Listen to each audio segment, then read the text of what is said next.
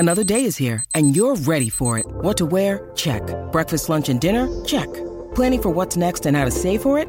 That's where Bank of America can help. For your financial to-dos, Bank of America has experts ready to help get you closer to your goals. Get started at one of our local financial centers or 24/7 in our mobile banking app. Find a location near you at bankofamerica.com/talktous. What would you like the power to do?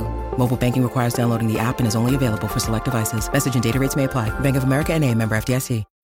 When you need mealtime inspiration, it's worth shopping Kroger, where you'll find over 30,000 mouth-watering choices that excite your inner foodie. And no matter what tasty choice you make, you'll enjoy our everyday low prices, plus extra ways to save, like digital coupons worth over $600 each week. You can also save up to $1 off per gallon at the pump with fuel points. More savings and more inspiring flavors make shopping Kroger worth it every time. Kroger, fresh for everyone. Fuel restrictions apply.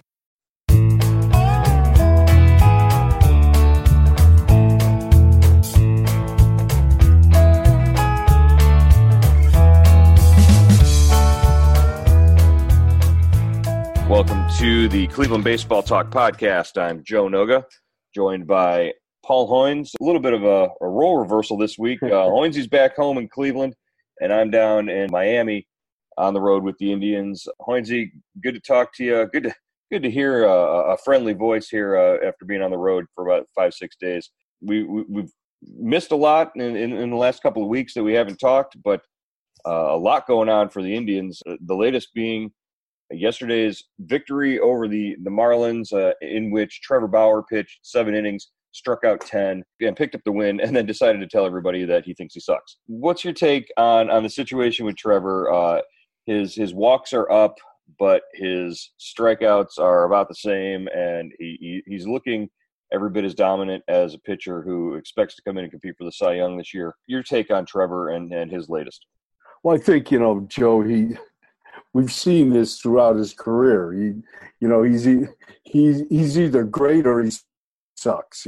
So I mean, he's not. I think he's real critical of himself. He has a high bar for himself, and I also think he's dramatic. He's overly dramatic to a certain degree. I mean, you don't strike out 10 guys in 6 innings and give up 4 runs, and your defense gives up 2 of them in the second inning because they're throwing the ball around, and that's a decent outing, So you won the game, how many times has he pitched well and lost? Did he suck then? I just think you got to go. You have to just go for the win. The team won. I know he was glad about that. He's pitched well. He's their best pitcher right now at this moment. He's their best, most consistent pitcher, and I think he should take a lot of solace in that. Yeah, there's nothing wrong in taking credit for when you do have a good outing, and I understand trying to be a perfectionist and trying to be better. And he's right; he does have to be better if they're going to advance this year. If they're going to achieve their goals, he can't have a walk rate up over 4.5 like he's got. But I think over the course of the long haul, things are going to balance out. You're going to see, this is a guy who entered the game yesterday with a sub-2 ERA, and that's hard to do in April in the American League. He was right there, about to finish the month of April with an ERA below 2. Didn't happen, but he was on course for it. It's just so hard to read whether or not this is Trevor Bauer, posturing, trying to, get people to rally is for sympathy for an American League Cy Young vote. This is a guy who's gone 60 consecutive starts without giving up more than 4 runs in any one of those starts. That's, the next guy on the list, the record is Greg Maddux with 106, and then it's Trevor Bauer. So I think, that's noteworthy. That's definitely something to hang your hat on, and something you can go out every other start now and try to achieve. Yeah, and I think, the fact he's thrown so many pitches the last few times out, that might be wearing on him a little. But, this guy's their most consistent pitcher. He's going to give him 6 to 7 to 8 innings every time out. I think he's developed into one of the best pitchers in the game. And I don't think he has to beat himself up, because of it. Would he rather have a season like this year where he gets through it healthy, and makes 33 starts, or would he have last year where he was lights out but got hurt and was struggling at the end of the year, just to get back into the rotation and onto the staff? If he makes 33 starts and does what he did last night, 7 innings, 10 strikeouts, he's going to win 22 games. He's going to win 20 games plus. He's going to win an American League Cy Young Award, and he's going to make $20 million plus in arbitration next year. Those are all very true statements, and it's unavoidable. It's like Thanos in the Avengers. He's inevitable. And Trevor Bauer is inevitable. All right, next up, a bit of good news, a bit of great news that comes out of this trip to Miami. And the reason that Mike Clevinger is on this road trip with the Indians in the first place, Mike Clevinger throwing at 60 feet, less than 3 weeks after going on the disabled list with the sprained muscle in his back, the teres major muscle on his right side. This is Mike Clevinger, who initially was thought to be lost for up to 6 to 8 weeks before he could even pick up a baseball. Well, he picked up a baseball and he threw it at 60 feet, and he reported no pain, no problems. The biggest issue for Mike Clevinger right now is that he wants to go out there and start firing BBs, and they're not going to let him. They're going to hold him back. But this is great news. Yes, for the Indians and for Mike Clevinger. Yeah, definitely. He's ahead of schedule, but Joe, we've seen this so many times before. That's why I think the trainers, they want to keep an eye on him. That's why he's on this trip probably. They just don't want him doing too much too soon.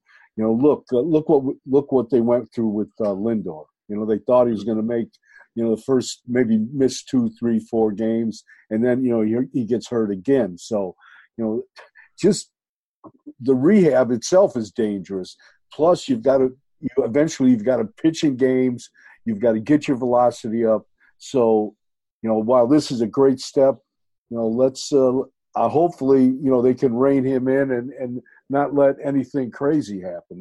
When I read that he wants to come back throwing 100 miles an hour, I kind of cringed. I don't think that. I mean, great for him, and I'm glad he's confident and he's just going to jump back into the fire. But your arm is your arm, and if you hurt it once, it's trying to tell you something. Well, and he said yesterday, we talked to him about it. He said it's different than coming back and rehabbing from the Tommy John surgery like he did.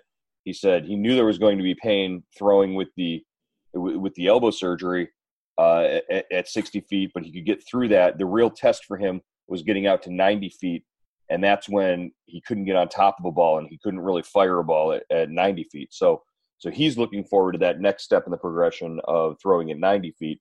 And once he does that, he'll have a better handle on how long it's going to take him. But Clev looks he looks like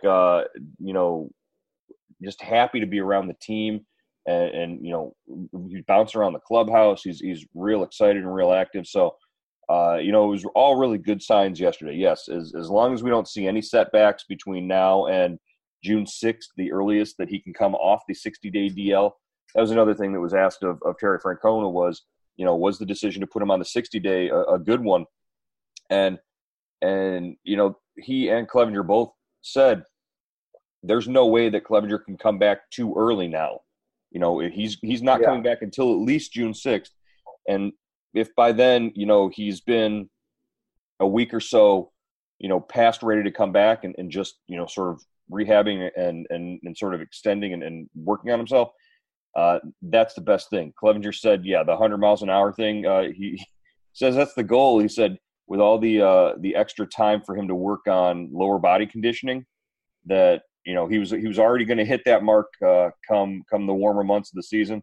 Now it's just a certainty. He says just because of the extra time he's going to be able to put it on his legs.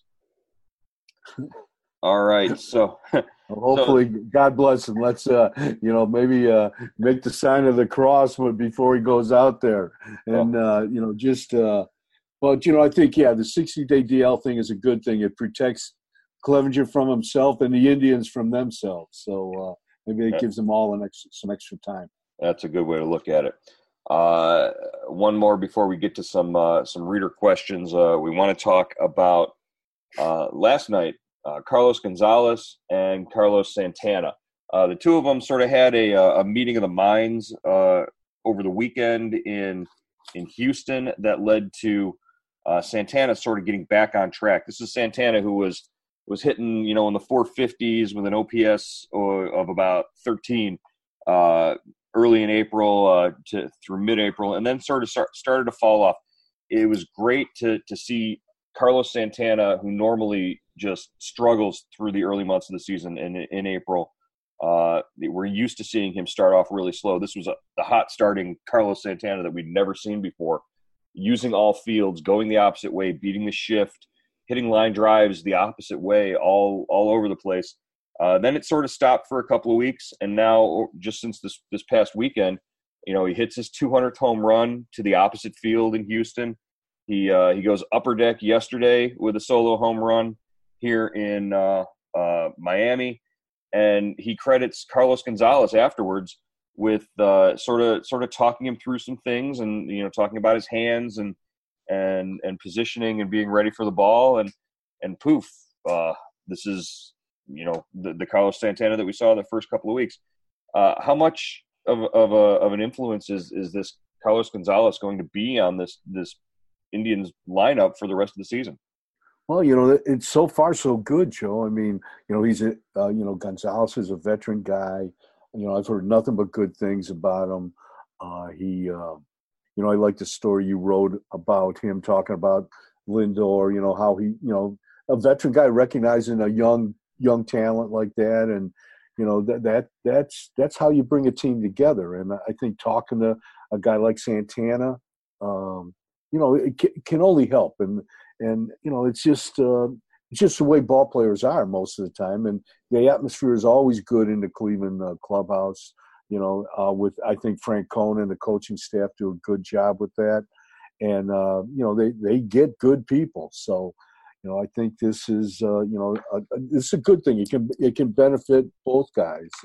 Like you said, Santana, has had this same approach since spring training, really, hitting the ball up the middle more, hitting for a higher average. The power may be down, but, he's still hitting with runners in scoring position. Now he's starting to hit some home runs. I don't think, we might see him. He might be the starting first baseman for the All-Star team. Who knows? Yeah, and it helps when Gonzalez can get up there and crush a 3-run homer as well. It's good to get these veteran clubhouse guys and the like the Napolis and the Raja Davises. It looks like Gonzalez is that guy now who's not just come in and been an impact guy in the bat. I think he's hit in like 9 out of 12 games he started. Couple of multi-hit games. The power's starting to come around now once he gets his timing down with that big leg kick. Things could take off. But, if he can back up that veteran, wisdom and leadership with, a bat that's producing, that's what the Indians have been, looking for and banking on and hoping for and sort of missing this year. Yeah, I was talking to him on this last homestand, and he said he's played right field for the last almost exclusively for the last 3-4 years with the Rockies. And when he was in Columbus on the last day before he came up to Cleveland, they asked him to play left field. Tito, called down and asked him to let him play left field some, and he had no problem doing that. And so, and he's looked good in left field. He's played well in right field. I think, an older guy like that, 33, 34, that an established guy that is still willing to, move around on the corners that's a good thing too. That shows that a guy is willing to do, just about whatever it takes to help the team win. And obviously I don't think he was in a position to say no, signing on March 19th, but, it's still, I think, a manager like Francona always treats veteran guys with respect. And I think if Gonzalez had said no, I think he'd still be playing right. He'd play right field exclusively. All right. Well, let's jump into some reader questions. I know Hoynesy gets a bunch of them submitted, so let's find out what's on the minds of those out there listening and following along. Okay, this is from Rich from Monterose, California. Do you think Paul Dolan is secretly trying to sell the team? Teams often strip down their rosters to make them more attractive to buyers. Joe, I don't think. I think if he was really trying to sell this team, I don't know if stripping down the roster is the way to go, but I think they've kind of gone halfway on this thing. So if he was really going to go that way, if you're going to strip down the team to make it less expensive or whatever, to lower the price tag, you'd go right down to the floorboards. Right. You wouldn't have Kluber and Bauer and Clevinger, So I think I don't see that coming. I don't think, before, we heard rumors, you'd always hear rumors in the previous years that they were looking to sell. They were talking to buyers. But a lot of that was, Paul Dolan trying to find a minority owner. And he's found that with John Sherman. I think they have a good relationship. And I think if he was going to sell the club, he'd probably sell it to Sherman. Oh, well, I can, the major reason why I would say no, I don't think this is the case is you don't invest 10, 12 million in infrastructure and build yourself a baseball academy in the Dominican Republic, build for the future and invest all that money, away from the club's roster to turn around and sell the club. I don't think that's good business practice or in the mind for somebody like Paul Dolan. I think he's in this for the long haul. I think that's an indication, as indicated by this week's announcement of that Dominican Academy that looks gorgeous and it looks like something that is going to attract the kind of ball players that they need to develop and keep the team competitive for years to come. If that's something that Paul Dolan was a big part of, then I can't see him selling the team anytime soon. God, what a beautiful complex! Jeez, yeah. Oh man, I'm sure the kids that get drafted in the United States want to go down there and play. Yeah, seriously, yeah. It's beautiful, and that is so important to that island, and it's so important to just developing players for the Cleveland Indians. And the Dominican isn't covered by the draft. So you can sign players. You can, the upper echelon players are still going to cost, but I remember them signing Bartolo Colon for $3,000. So wow. I don't think those days are long gone. Because everybody's got an agent down there when you're 16 years old. But it is a baseball-rich environment. The whole Latin American, kind of all those, Panama and Venezuela and Colombia, they can draw up players all from there. They can use that facility as a recruiting tool. It's just a great move, in my opinion. You mentioned the other Latin American countries. My Uber to the ballpark yesterday was a Colombian driver, and I asked him, who his favorite Colombian baseball players were, and he mentioned Edgar Renteria. And I said, and I almost told him to stop and get out of the car because I said, you know what he did to my team back in '97, right? I was heartbroken because of Edgar Renteria. I can still see that ball going off the end of Charlie Nagy's glove. God. Well, that was I don't worry. I still tipped him. I still gave him a 5-star rating. Very, very good Uber passenger. Don't worry. Even if you're Colombian and a fan of Edgar Renteria, who ripped my heart out in 1997. All right, Joe. Here we got one from Glenn Toplin from Pittsfield, Michigan. Would it? Not to beat a dead horse, but would it make sense to bat Lindor cleanup? You've already got a decent leadoff hitter in Leonis Martin. What do you think? I'm going to give you the same answer that I've given every time somebody's mentioned, hey, move Lindor down in the order. You want your best, most productive hitter getting the most at-bats he can possibly get in the season, and that's Francisco Lindor. Plus, this is a guy who's willing to do whatever, even if that means, bunting when it's necessary to help the team win. I think even with, being slowed by the ankle injury, I still think Lindor at the top of that lineup changes and, makes it more dynamic. No, I don't see him moving Francisco Lindor out of the top spot at all, not anytime soon.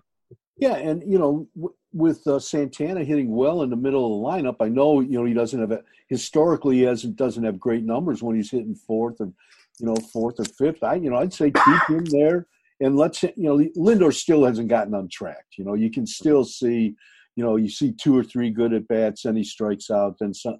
But I think just wait till he gets going. Let's not jump to a conclusion here or put him in a spot where he's not comfortable. Yeah, he was only 2 for 5 last night. Again, this is a guy who didn't have a spring training. I know, and it's like, what? And this guy obviously is saying this. He's your best hitter. Hit him in the cleanup spot so he can drive in some runs. So, right, and that's a valid argument. But right now, I think you got to kind of stay with what you got. I do think changes in the batting order are coming eventually. Terry Francona hinted at it over the weekend, saying that, once guys start hitting the way that we know that they can, and I think he was talking about Jose Ramirez and Carlos Gonzalez at that point, I think he wants to break up all the switch hitters that they have right now are bunched up at the top of the order. Yeah, I think he wants to spread things out. I don't know if that means moving Jose Ramirez out of the third spot, maybe down in the order to fifth or sixth, which is a possibility. Yeah, I think that's a good possibility. And, you're going to flip-flop and put Cargo in the 3 spot possibly. But, other than that, I can't see, much change coming anytime soon. Okay, we got another one. This from George Davis in Wednesday. Is Tristan McKenzie becoming the next Adam Miller with all his injuries? I think I haven't heard much about McKenzie. I know, I believe he's still in Goodyear with the shoulder injury. He had, it was a muscle in his rotator cuff that he'd strained in spring training. But Adam Miller, if you remember, Adam Miller, this guy threw 100 miles an hour. He had a spring training when he trained in Winter Haven, where he threw like 13, 14 scoreless innings. He was the best pitcher in camp, and he didn't make the club. And that was his best chance to make the club. What happened to him was he had a hole in the middle of his finger. On the underside of his middle finger, he was pitching in Buffalo at AAA, and liquid was squirting out of the finger. And finally, he called the trainer to the mound. And so, and then all the tendon and all that kind of exploratory and new wave tendon surgery, it just didn't work out. I don't see a specific injury with McKenzie. McKenzie had what? He had the forearm problem last spring. Now he's got the shoulder. But I think with a young guy like that, high school draft pick, what Miller was, I don't see the connection yet. I don't see that was really a freak injury with Miller, and it was too bad because we never got to see this guy pitch at the big leagues, and he definitely had that kind of talent. Well, and rumor has it that Tristan McKenzie, stayed behind in Arizona just to run against Danny Salazar for the mayor of Goodyear. I think that's the take that I had heard. Now, has anybody heard from Danny Salazar? That's it. The two of them have taken up residence at an Applebee's in Goodyear. That's where they're staying. No, McKenzie, like you said, I think the key to the McKenzie thing is he is young. He's right out of high school, and he's 22, 23 now. Yeah. He's very young. He still needs time to develop. He'll still have time to develop. The injuries don't really bother me as much, because they haven't required surgery. They haven't required this sort of, detailed rehab. These are these are muscular things or whatever, that as he fills out, and this is a guy who's 6'4", 6'5", and he weighs 160 pounds. Yeah, 170 he needs pounds. to put a little more on that frame, and maybe the injuries will go away. I think they're being very, very careful with him. He's their number one pick. Yeah, I don't think that, like we said, he's a high school senior. I mean, he's drafted. He's been in the minors like 3-4 years now. But there's no need to rush this guy. They're not crying for pitching at the big league level right now. And when he's ready, he's the next guy in the pipeline, though. But I think they just want to be very, very careful with him. All right. Okay. Well, I got one more. Got one more. Yeah, one more. Okay, this is from Fritz Johnson from New Philadelphia. It seems like the Indians have a lot of AAA hitters who don't have a lot of staying power for the big leagues. If you had your choice to improve things, how would you? How would I? I'm not sure. Yeah, what would you do to improve the offense? Well, this sort of leads into the next question that we were going to tackle in the podcast here is why haven't we seen Oscar Mercado? So I'll throw it back on you, Poinsy. Over the weekend, Greg Allen was sent down, and Jordan Luplow was the guy recalled to take his spot. They brought up a right-handed hitting bat in a game where they went up against a lefty in Wade Miley. Luplow will be in the lineup again today against a left-hander for the Marlins. And I believe that is Caleb Smith, left-hander with a 2-0 record, 2.17 ERA. Luplow will be in the lineup against him. It's a legitimate question. This is Oscar Mercado, who leads the organization in OPS and batting average. What do you make of Oscar Mercado's stay in AAA? Yeah, I know for when Lindor was coming up and there was the drum beat was much louder, it seemed to me, because the kid was their number one pick. We'd seen him, playing the futures game. We'd seen him, come up through AA and AAA. I don't get that vibe from Mercado. I know he had a great spring. I know he's playing very well in Columbus. I wonder, can he play a corner spot, Joe? What do you think? I don't see why he can't play left field, or I think a starting outfield of Mercado in left, Martin in center, and Carlos Gonzalez in right is pretty solid defensively. I dare you to hit the ball in the gaps there. Right, and he can run. We know that. I think we're going to see him. I don't, Luplow, they made the trade for Luplow. He broke camp with them on a 25-man roster. Did he get a fair shot? I don't know. But, and then he goes down to Columbus. He's really hitting well. They bring him back up here, try to keep that streak going. But, but I think Mercado is going to be up here. I really do. I'm not sure when, but I don't think it's an issue of not starting his arbitration clock. Mm-hmm. The Indians, when they need an outfielder, they brought Zimmer up last year, and started his clock. So I don't think they're reluctant. I don't think there's a reluctance they had with Lindor. Lindor was obviously, we want to keep him. We want the extra year with this guy. Right. I don't know if that is still in place right now. I don't get that feeling. Well, they certainly are enjoying that with Lindor, that extra year. As far as Mercado goes, I think we're on May 1st today. I think by June 1st we will see Oscar Mercado in an Indians uniform one way or another, whether it's by injury or somebody else's struggling performance. Luplow came up. He played Sunday and he had a hit and a stolen base in his first game. He was a guy. So I mean, he was a guy in AAA who went down and half of his hits were he filled out that Jordan Luplow profile. Half of his hits were extra base hits. Couple home runs, couple doubles. I think like you said, they need to give him a fair chance and Francona said, against lefties he's going to play. But I wonder, how long. And the other side of the coin here is Francona admitting that Greg Allen was sort of miscast in his role with the Indians while he was up. I think he was terribly miscast, Joe.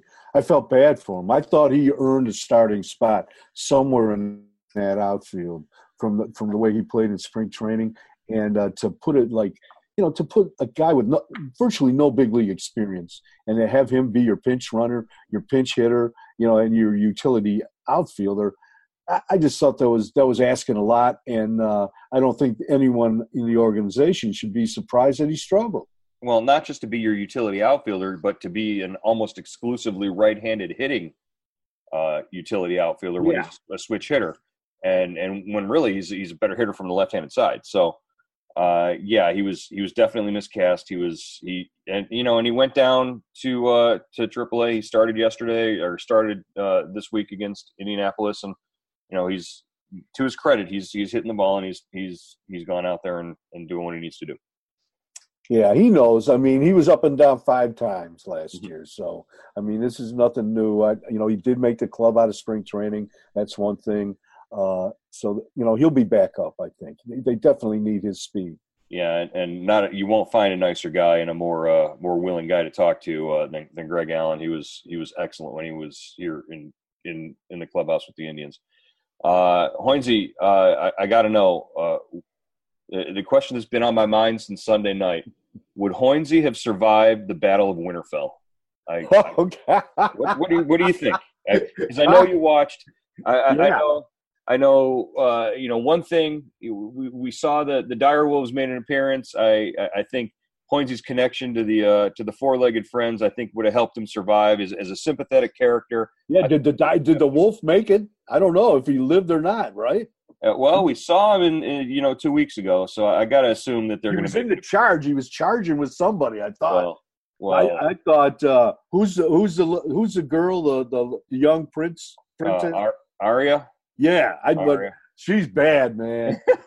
she's a bad boy. I wouldn't mess with her. When she came out with the Ice King or whoever that guy was, the Night King, yeah, the Night King, yeah. Ooh, well, and it had to be what, Valerian steel that had. Yeah, it's the best part. I thought you had to have the crystal stuff to kill the dragon glass. Yeah, it's either one, the dragon glass or the Valerian steel sword. Because back in like 3-4 seasons ago, when Jon Snow first killed one of the White Walkers himself. Well, Sam killed a White Walker with dragon glass. Yeah. But then Jon Snow killed one of the Night King's,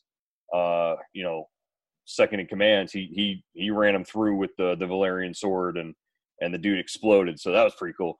But yeah, hey, anytime you're going to get dragons on screen, I'm down with it. I thought it was fantastic, great episode. And did you think it was too? Did you think they could have turned the lights on? Did you have trouble watching it? I read some review that said it would have been nice if we could have seen the whole battle scene. I think that the whole point of it was, to keep you in suspense, and it builds that mystery and suspense if you can't really see it. I thought it was great that there was not a lot of dialogue in the episode. Right. The performances and the music and the action sort of carried the episode, and the actors really only spoke when they needed to, and that was it was sort of like seasoning. It was nice. So yeah, I was glad the dog made it too. Yeah, I thought he might not make it, but he got out of there too. So him and his brother it's got to be coming, right? The big like WEEE or somebody's going to have to come off the top rope against. Look, all we know is that there is going to be major death coming, but that might be in another battle. We've got 3 episodes left, so looking forward to it. Hoynesy won't be spending the rest of the season in the crypts of Winterfell. It's not going to be an issue. He's going to be out and about. So we'll be glad to have him. Hoynesy, we'll be back in town starting this weekend with Seattle. Looking forward to a nice homestand against a club that the Indians had some success against and is playing pretty well. Yeah, I mean, and they play better on the road than they do at home, Seattle. So that's a dangerous club, and Encarnacion is hitting again. The Indians did a great job against them out at it's not even Safeco Field anymore. It's T-Mobile Park. T-Mobile Park. Yeah, it's all pink. What the heck? Yeah. So, but they pitched well, and it's going to be interesting to see how they handle the Mariners come at home here this weekend. All right. Well, we'll wrap it up here this afternoon in Miami, and then we will see you guys back home in Cleveland this weekend for another Indians homestand. All right, Joe. Thanks, man.